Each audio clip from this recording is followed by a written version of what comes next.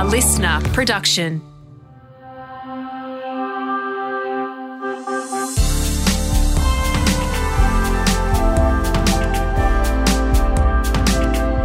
Hello, lovely humans. For the first and hopefully the last time, it's just Angus doing this introduction. Of course, an incredible guest joins me on this episode, but it's going to be Dylan Alcott-Less. For some people, cheering, absolutely celebrating. I can hear champagne being popped off in the distance.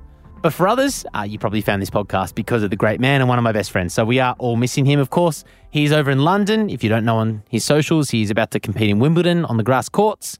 As I record this, he has yet to play his first game, but as this episode comes out, he would have at least played a game. And hopefully, maybe if you've listened to this, he's already won. Good luck, Dylan. We love you, mate. And looking forward to having you on the next episode of Listen Able. Before we get into the huge star of this episode, I want to shout somebody out, and that person is my partner, Emily, my baby mama. Emily pulled herself up this week when she said something which, had she not listened to Listen Able or had my direct involvement with it, she would never have done. And she noted that and was aware of that. And I thought that was really cool. So I started watching on Netflix, but I think it was on Channel 10, the TV show The Good Doctor, which has an actor portraying an autistic person as a doctor who's also a savant. And my partner, Emily, I didn't think she'd be interested in the show. So I'd already got onto season 1, episode 2 when she sat down on the couch and she watched for a couple of minutes and then said, "What's wrong with him?" And then immediately stopped and said, "I shouldn't say that. There's nothing wrong with him. What's his disability?" You know, I was super proud of her. It's pretty cool, you know, because I think that's the reaction that, you know, a lot of able-bodied people would have. And for this podcast to already be changing, you know, somebody like Emily in my close circle and their opinion. Another mate of mine used the R word on a WhatsApp group during the week about a global issue. And then immediately, straight after that text, said, "Sorry, Gus, didn't mean to use that word. I'm trying." And I was like, this is so cool that this podcast is having this effect on my family and friends and obviously the wider circle.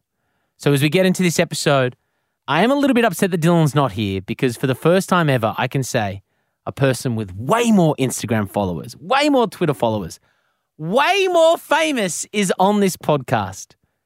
RJ Mitte is an actor with cerebral palsy who portrayed a person with cerebral palsy in one of the biggest TV shows of all time and one of my favorites, Breaking Bad.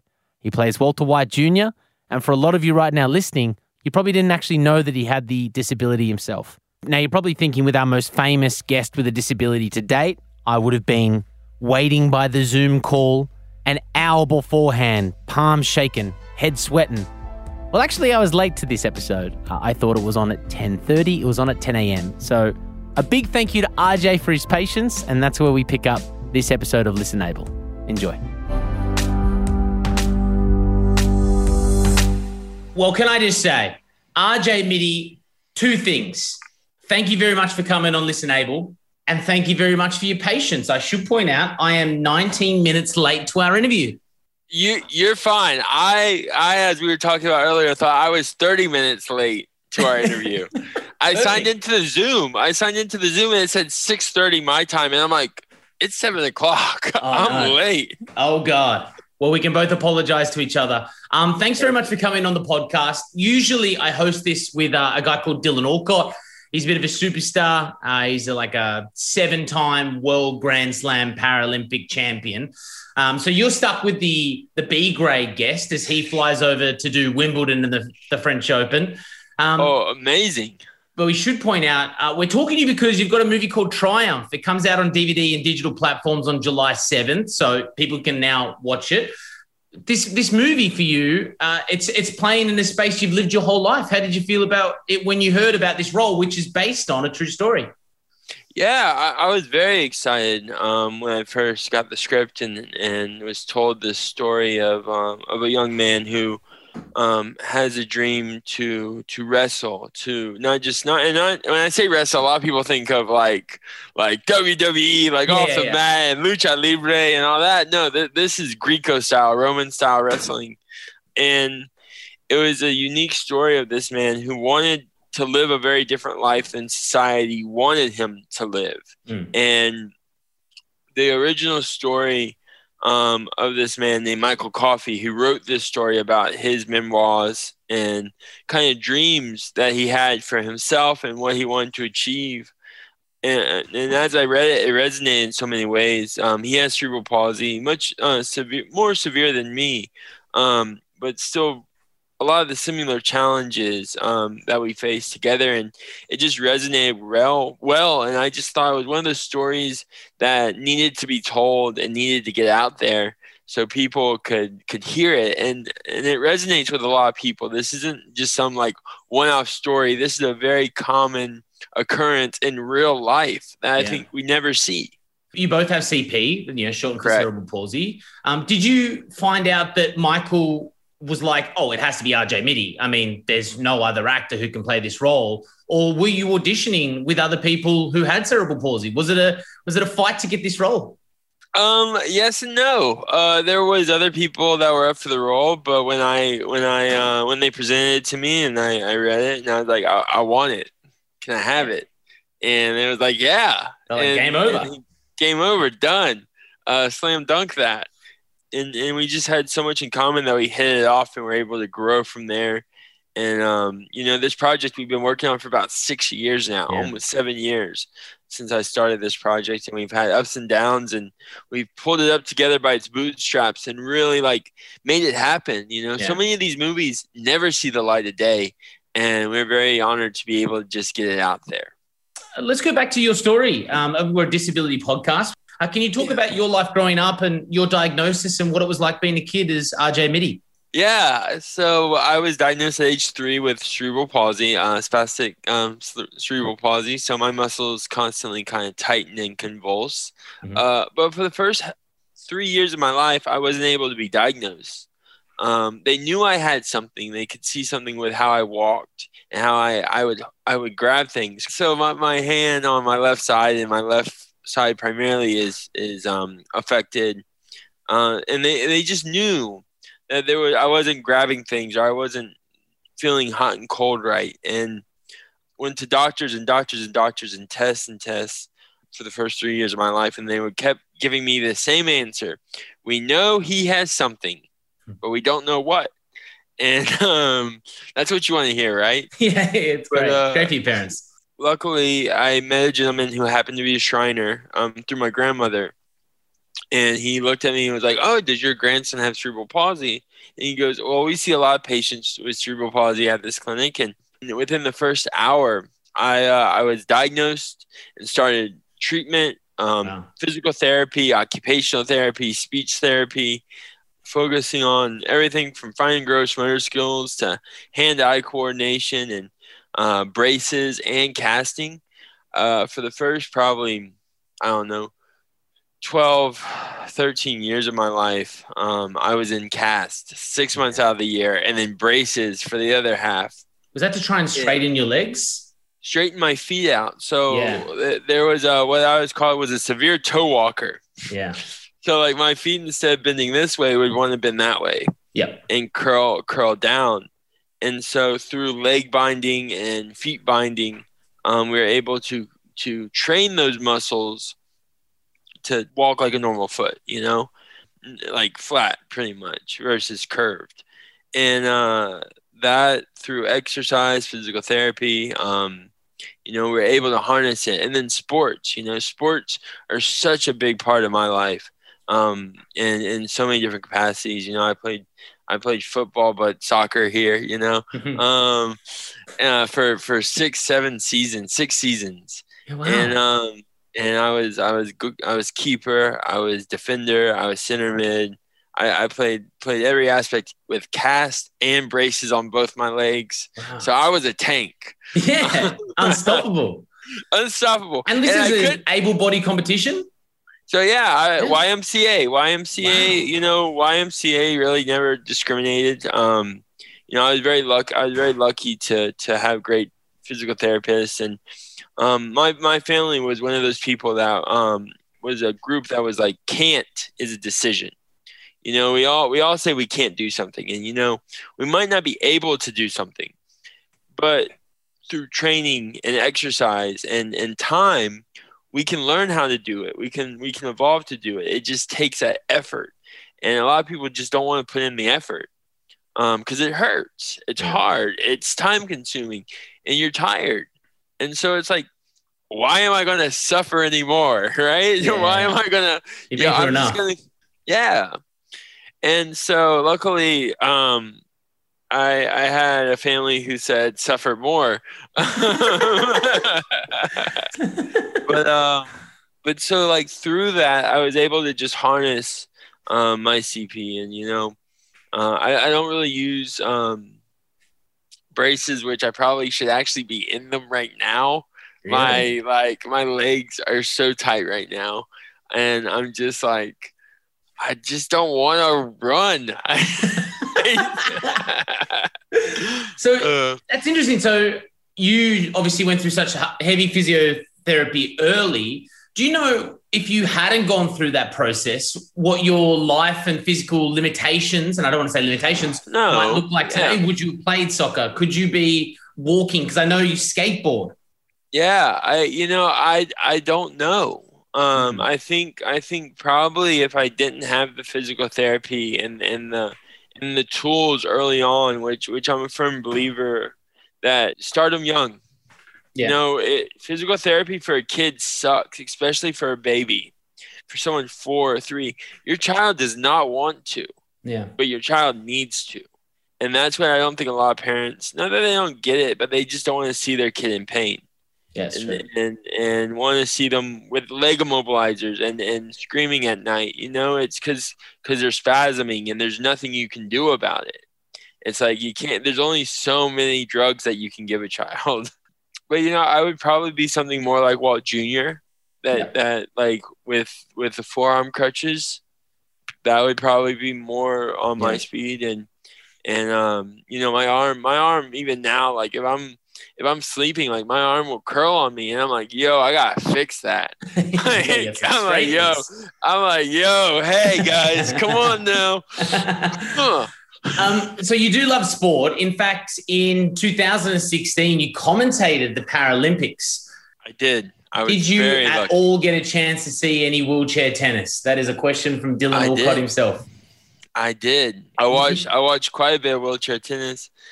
Caught the finales on tennis. I went to every sport. So like when it came to like what I wanted to do was I didn't want to just stick to one sport. I wanted to see everything that was happening. Mm-hmm. And we were there for a month and some change, and the Brazilian people and the Rio locals were super open and friendly and warm to us, and we were very lucky that we got to see so many things. And I have to say the Paralympics are literally the pinnacle of the human evolution when it comes to showing what we are truly capable of. Olympics are great. All these professional sports and athletes are really, really great. But you're talking like hundreds of millions of dollars and just like all kinds of crazy things. But when it comes to the Paralympics, you don't really. Yes, you have money in that, but a lot of them come on their own free will because of the drive, because of the belief, because of the challenge. They come in and they break world records. So it's like they shatter them by like seconds. And it's like they're like, oh, they complain that it's like, oh, it's because of the blades. No, it's because that dude trains 24/7 and lives on those things. Yeah, like this is his existence. And I think it's so amazing to see what we truly are capable of. Having a disability allows you to not just adapt to your environment, but to create a new environment that includes inclusivity, that allows evolution and growth for not just the physical construct, but the material world as well, to environments, to buildings, to all these things. If we keep this disability version of what we need for accessibility, not so much disability, but accessibility, the possibilities are endless. It's not so much even about smashing records. It's about smashing the glass ceilings of what people perceive the human body can do. It's easy to run. Try doing it with one leg. Try doing it or no legs. Exactly. It's ridiculous. Man. astronauts, even the hand cyclists, like in wheelchair rugby. It's like, yo, you think rugby is a contact sport? Watch wheelchair rugby, man. I know. That's smash into each other. Yo, they can't feel their ankles. They don't give a shit. They're like, yeah, I watched someone. I swear, they broke their leg, and it just kept on going. I'm like, yo, sub me back in, coach. Right back in. Now, RJ, we've actually met before. Now, this isn't something where I'm gonna spring this on you, and you're expected to know me. Or whatever. I do recognize you. I've been trying to put it together. I'm glad you brought it up. Well, we met at the EMAs in Amsterdam a bunch of years ago. We stayed at the coolest hotel of all time. Do you remember that hotel? Was great. I do. It was right off of a river. It was down the street from the EMAs. Yeah. Everyone was there. I checked in with Russell Brand and Will Ferrell as anchorman. It was just a crazy time to be alive. But we ended up after the event having a drink together in this little bar that was within the hotel. I've got a photo which I'm going to show you. That's us. Oh my God, yeah. That's us hanging out. We were having a great time. Look at that photo. We were living our best lives. And we had a great chat, and you were an awesome dude. And I went away just going, man, that RJ is an absolute legend. But there was something that actually happened during that time, and when we were drinking, where this drunk woman came up to you, and we were having drinks, and she goes, should you be drinking? Are you allowed to drink? Do you get that a lot? Because I didn't know what to say at the time. You were so lovely. You're like, of course. Can you drink? Why can't I drink? You had this great response, and she was quite nice about it. But do you get this ableism all the time? Yes and no. I don't view that as ableism. I just view it as ignorance. Yeah. Because, it's people don't know. Because it's like, oh, you have something, your brain shouldn't be having alcohol. You know what I'm saying? There's this misconception of just because you have a disability makes you fragile. And that kind of makes people want to coddle you and protect you. And a lot of people want to be like, no, you shouldn't drink, or you shouldn't do these things, or can you drive, or those types of questions. And it's like, yeah, I went through the test. I have a license. I have these things that maybe if I have a liver malfunction or a kidney malfunction, I probably shouldn't drink. Yeah, but hey, man, I got enough brain cells. I could spare a few. I don't. I've got less than you. I mean, hey, I got less than you. Okay. Remember? All right, that's true. Obviously, we have to talk about acting, and we'll get into Triumph as well. But, of course, we first came across you as Walter White Jr. on Breaking Bad, a TV show that I've now watched through twice complete, one of my favorite TV shows of all time. A lot of people might have thought that Walter White Jr. wasn't written in the script to have a disability, but that's false. It was actually CP was always going to be Walter White Jr.'s disability. Can you talk about when you found out about the role and talking to, is it Vince Gilligan who wrote it? Vince Gilligan, yeah. Vince Gilligan, the creator of Breaking Bad, also writer for X-Files and Hancock and many other amazing shows and movies. He actually wrote my character in mind of a friend he had in college who sometime after college passed away from other complications. And this was kind of a memory, character in memory of him. It was really amazing. When I got the role, I was 13 turning 14. And I remember auditioning 5 times, 4 in Los Angeles and once in New Mexico. And, the role really was me. It said dark hair, big eyebrows, and mild cerebral palsy. And I'm like, hey, guys. So it really was one of those things where it's like, this is my role. And so I went in with that mentality and just kind of put myself out there. Luckily at the time, not luckily, but Sharon Bialy, the casting director, I think it was either her or her assistant, had crutches because they broke their legs skiing. And they handed me the crutches and I used them for the scene. And then bang. Here I am 15, 17 years later. I'm so lucky for what Breaking Bad gave me because I wouldn't be talking to you today. I wouldn't have been to the AMAs. And you know what was amazing about that? I got to give an award to Katy Perry. You did. And it was surreal. And meet Ron Burgundy. I didn't meet I didn't meet Will Ferrell either. I didn't meet Will Ferrell. I only met Ron Burgundy. It was the most wildest thing. And and not many people can say that. Yeah. And I'm very happy for that. And I wouldn't have ever had this if it wasn't for Breaking Bad. For the notoriety and the impact that the show had in everyone's life, and including mine. It was a once-in-a-lifetime thing, and I'm very lucky.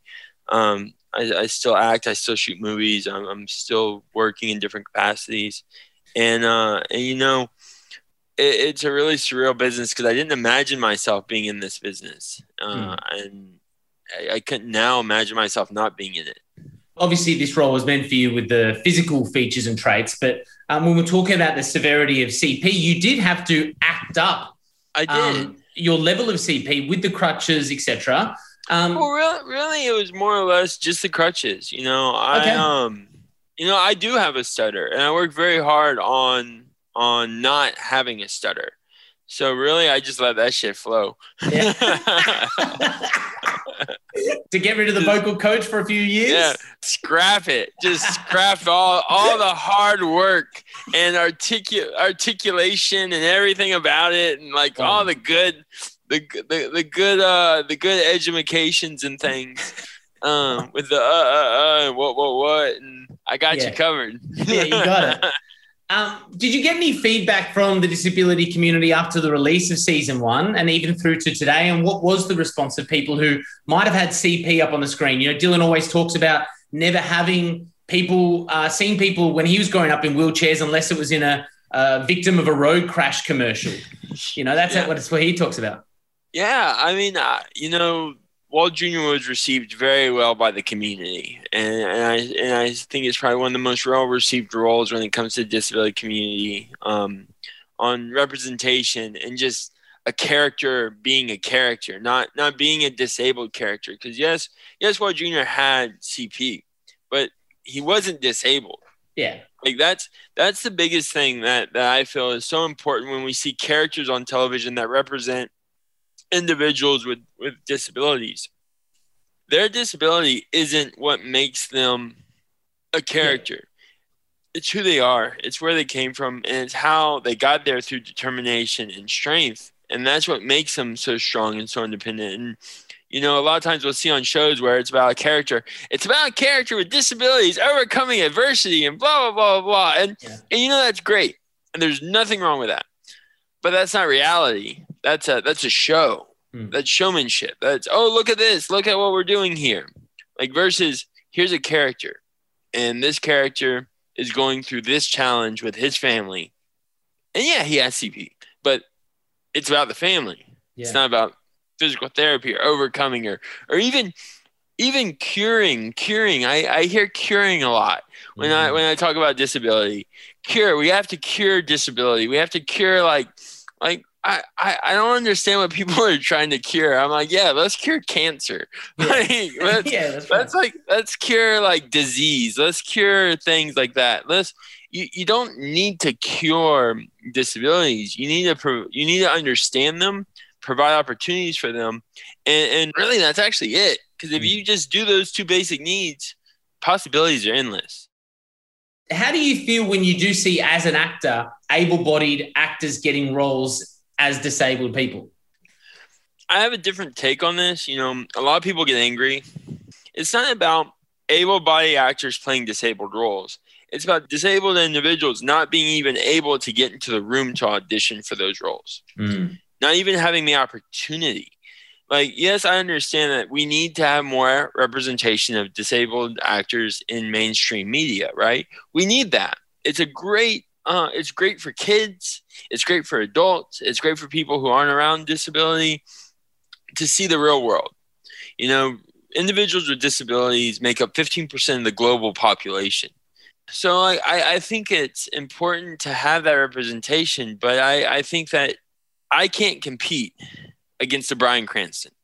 I can't compete against a Jamie Foxx or a Jim Carrey. That's just, no one can.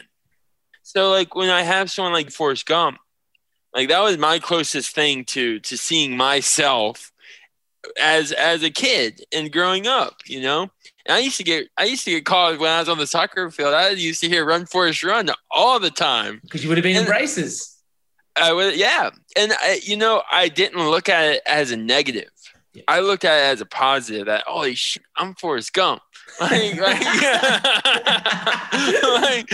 pick up a table tennis bat. I'm gonna be good at ping pong. Man, I'm gonna walk the country. That's what I'm gonna do. But that was my thing, and like it's hard, and I can't imagine because even now, they wouldn't make a Forrest Gump movie. They wouldn't make a Ray Charles movie the same way. And those pieces of cinema are historic in so many different avenues because they were groundbreaking at that time. But now we're a little bit further in the future. Yeah. And we have the ability to get the best content in the world. So why are we subpar? Why do we keep falling into the trap of subpar media? Or that basis of like, oh, we're just going to keep sticking the formula with $1 million follower and call it a day versus hiring an actor that no one knows, but it's really great. It's a bad business, but that's part of the challenge to overcome it. But I think it's changing for the positive because, the biggest thing is I didn't think I would get Breaking Bad. I auditioned 5 times over 6 months. I go on 30, I not as much as I used to because it's tiring, but I used to go on like 100 auditions, 200 auditions a year. Do you know how many I would get? None. And it wasn't because of my disability. That's how the industry works. There's hundreds of thousands of people that are vying for one position. And so you can't beat yourself up. You can't blame anything about who you are or what you look like or how you are. It's irrelevant because that's part of the industry. It's just you got to just keep paving and pushing forward. And when you see something that you're like, this isn't right, speak up about it. Say something about it. And make that stand for not just yourself, but for your community. If you thought of yourself as Tom Hanks as Forrest Gump, in those braces in early day, and did you ever find your Jenny? I found some Jennies. Jennies? Okay. Okay. No, over the years, it's life is like a box of chocolate. You never know which one you're going to get. You never know. That's amazing. Talking about Triumph, of course, the movie, everyone can get on the digital platforms right now, but it does tackle bullying. Was that a part of your growing up? Yeah. I dealt with bullies. Everyone, this is the thing, everyone deals with bullies. I did. No one in this world goes through life without having to face an adversary or 2 or 3 or 5. But I had my hand broken in a wasn't really a confrontation, but it wasn't like not a confrontation. Okay. Sussing out whether this was going to be a confrontation. Yeah, and then when like when the hand broke, it kind of ended. Yeah. Like it was playing sports. I was playing basketball. Someone got mad. But and I didn't know you can kick in basketball. You can't. Huh. Oh, that's a foul. Technical foul. I guess. I didn't know that at the time. I thought it was all part of the game. But anyways, and when I would do track and run, I had the same kid that would come up and he would I had to stop wearing hoodies because they would come up and they'd pull me off the ground with my hoodie. So I'd go flying feet first up and stuff like that. But then ask the question, not so much confront them, but go like, why do you want to do this? Like, what are you trying to achieve out of this? And I know that's very hard for like an 8-year-old to say, but it's going to catch that other 8-year-old off guard. When you say, what's your problem? Why are you doing this to me? And they said, because I want to. And it's like, no. What's your real reason? There's been studies that show having a disability makes you 3 times likely to be bullied, primarily a physical disability. People look at disability as a weakness. And to me, it's so much more than that. And it's so much more valuable. It's knowledge, it's power, it's understanding of not just this world, but your own body, of what you're capable of. And if you can convey that in a way to someone that is willing to understand it, you can change so many people's lives by doing that. And, you know, bullies have their own disability. And that's a social disability. And then that just breeds a toxic environment. And no one's going to help them because they're bullies. But if you can convey to them and try to reason, and I know that's like some people are unreasonable, but if you never try, you never know. And for me, I find if you're willing to put yourself out there, and if the straw hasn't broken the camel's back yet, confront them yourself, but talk to a parent, talk to your mom, talk to your dad, talk to your uncle, whoever that figure may be that you can confide in. It's important to be able to be open. Thanks for sharing that, man. Before we go, I've got a couple of things I want to rattle through. One of them is when you type in RJ Mitte, it comes up with the internet's most asked questions. Have you ever done this on yourself? I have not. Great. So these are when people type in RJ Mitte. Do you know how like Google tries to complete the sentence? Yeah. Let's go through the internet's most asked questions about you. Is RJ Mitte really handicapped? Yes, I am really handicapped. We've covered that. Is RJ Mitte married? No, I am not married. How much is RJ Mitte worth? I don't know. I got 2 pennies in my pocket. Not that. What is RJ Mitte's next role? I have a bunch of roles, but really promoting Triumph, my movie out right now, because that's taken 5 years of my life. So I'm very happy. And actually being in Australia, right? Yeah. I'm in Australia at the moment. No, but via Zoom. I have a movie called Standing Up for Sunny, which is an Australian-based film with an amazing Philippa Northwest. My old radio producer is her sister. She's my Jenny. Oh, she's your Jenny. She's the Jenny, man. She's the Jenny I never got. No way. I had to go to war. No way. That is crazy. Yeah. Yes, she used to come into my radio studio. She was on Home and Away for a long time in Australia. Yes, she is. Yes. Yeah. She is amazing and a delight. And nice. I love the country. You have a great country there. Good people. I've been to Melbourne. I've hung out there, so I enjoy it. We know you've been to Melbourne because you didn't call it Melbourne. That's how we know you've been here. Melbourne, yeah. And the last question the internet wants to know is, how much does RJ Mitte actually like breakfast? You know, I'm hit and miss. You know, I like breakfast. I used to be a big breakfast guy, you know, and I was a bacon sandwich. Bacon's my blood, man. Someone call a doctor.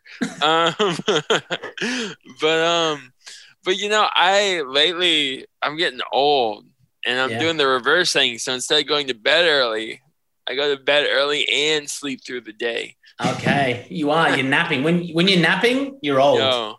Yo, I nap. I hardcore nap, man. Should give some context to that. Of course, Walter White Jr. on Breaking Bad was sort of famous for why was that written in the script? Is there a reason why breakfast was so important? No. So this is how breakfast kind of infused its way into my life. Okay.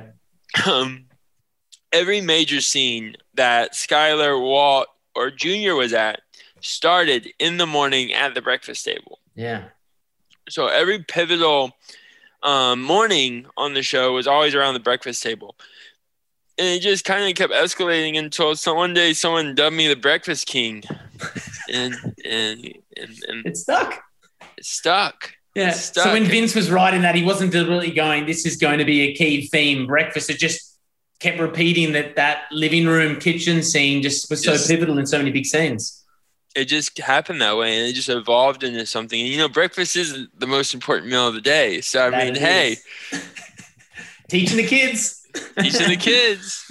And the last thing that we do, RJ, is a thing called a bowl of uncomfortable. Now, we put up future guests once we lock them in, and we ask our audience on socials, what question do you want to ask? And we have a thing called the bowl of uncomfortable, a question they wouldn't be comfortable asking you in person, but they want to know the answer to. The movie Triumph looks to just be disability inspiration porn. Guy with cerebral palsy can lift large weights, defy his bullies, makes the unthinkable sports team, and gets the girl. Why should I take my child with CP to see this film and risk him seeing it as not a triumph, but as a kick to the face? I could tell you how it ends, and that would kind of ruin it. Yeah, okay, don't do that.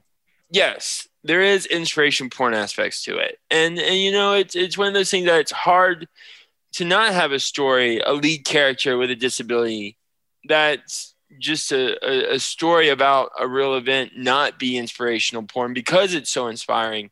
But in Triumph, my character doesn't win. And I think there is like avenues of where it's important for kids to see a film like this, not because of the inspirational aspects, but just because of it's not the content that you're going to get in the mainstream media. It's not the content you're going to get from inspirational porn. It's going to be very different, and it's going to be hard in some areas and soft in others. And I find there's many different avenues when it comes to what this character is. And, you know, we didn't want it to just be like, oh, inspire. And so I think with how we made the project, how he ended and the character ended, really kind of mellows out the inspirational aspect. But really, this film is supposed to be an inspirational film. This film is supposed to inspire people to get and do things and be a part of your life and face your challenges and face your dilemmas and look at it head on. But also, he doesn't win. I can understand where this mum has come from, and she sent this on Facebook, but it's also like, what's the alternative? Okay, he doesn't lift the weights, he doesn't make the team, and he loses. Is that a good movie you want to show your kids? I mean, like, yeah. And you know what? I want to ruin it. I'm just going to ruin the ending. I'm just going to call it a day. He does not win any of his matches because it's not real. He's not a real wrestler. He's inspiring to be, and it's his last year. So and this is something that's not just supposed to relate to individuals with disabilities, but to everyone that was in that last year of high school. How many football stars do you know that I could have made it into the NFL? And they're 50 and 60 and 70 years old that never got their dream. Imagine the people that never even get close to even practicing or playing. And so I think that this film is kind of a testament to that. And it's not just for people with disabilities, but just for people in general. And I think it's also important to remember it's based on a true story of Michael as well. So this isn't like some able-bodied writer making up a story that he thinks inspirational. It's based on someone's true events. Correct. It's hard to not inspire without being like one of those inspired, because there's so many people that are trying to inspire people. But really, sadly, it's all about money. You know, I've tried really hard to be a motivational person, but not make money my motivation, and not allow myself to be watered down or dwindled down to just being this pigeonholed person of, I'm a person with cerebral palsy. You should support XYZ because of this. And like, I like, look, we need a lot of that, and we need awareness, but it's hard not to be that because society wants to make you that. Society wants to make you that disabled example of, oh, look, he's a success. Look at this poster child, right? How do you not let that define you? How do you focus on that? And that's a very hard thing for a lot of people, but it just takes time. And if she doesn't, and to that mom, if she doesn't like that and want some more hard-hitting content about a guy with a disability, check out Standing Up for Sonny. It's a rom-com. So you give it, see, that's the great thing about you. You've got a body of work. Well, it's been, how long's it been? 8 years since we've caught up, since this infamous photo in Amsterdam. So wild. So crazy, so man. Wild. The 23rd of November, I posted that in 2013. That you know, crazy. I'll remember that. Like that weekend, it was probably one of like the highlights of like my life when it came down to just Amsterdam, the environment, the people, the work, and being able to like present Katy Perry and meet like, yo, again, we met Ron Burgundy. We did. Like, I don't think people understand he was not Will Ferrell. No. Like that was like, he would not respond to Will. Like, he would not, he wouldn't take photos with you. Or like, if you said, Will, he would like, hurt. He checked into the hotel, no one filming, no one within apart from his team, as Ron Burgundy. His hotel name was Ron Burgundy. It was wild. Yeah, it was crazy. It was one of the best weekends. And I'm glad we got to have a couple of whiskeys that night, man. Thank you very much for sharing that experience with me, RJ. My pleasure, man. It's great. Full circle, man. Full circle, brother. Hey, well, next time we're going to have to get your co-host on board. When he's winning Wimbledon. So wild. Well, crazy. Congrats to him. Please send my love, and great to see you, man.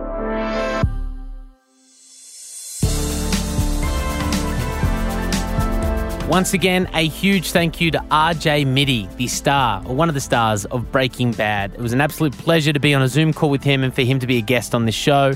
And if you wanted to go check out Triumph, of course, you can. Just a reminder that we are, of course, for the people who have hard of hearing or deaf, releasing these episodes up on YouTube. Our boy Steve, with a disability himself, is doing the captioning on them, so we're a little bit behind, but we have uploaded some new episodes to our YouTube page. Search Listen Able Podcast, and we do, in fact, have the stars of Love on the Spectrum, Michael and Cassandra. The episode is live now, and we'll have Naz Campanella's episode up, hopefully when you hear this. Subscribe on our YouTube. Fingers crossed we'll have Dylan for the intro on the next episode, but I can guarantee you he will be on the interview with our next guest. We recorded it before he went overseas, and she's a young, up-and-coming superstar. Hi, my name is Abigail Bidler. I am 17 years old, and I do equestrian in the Paralympic world that is formerly known as para-dressage. I'm currently in Year 12, studying lots of subjects and very sleep-deprived, and coffee is now my best friend. Coffee? At 17? Wow. Yeah. We can't wait for you guys to learn a little bit more about Abigail on the next episode of Listen Able. Thanks so much for listening. We'll talk to you then. Listen Able was presented by Dylan Alcott and Angus O'Loughlin. Audio production by Darcy Thompson, and the music was written and performed by Eliza Hull. Listener.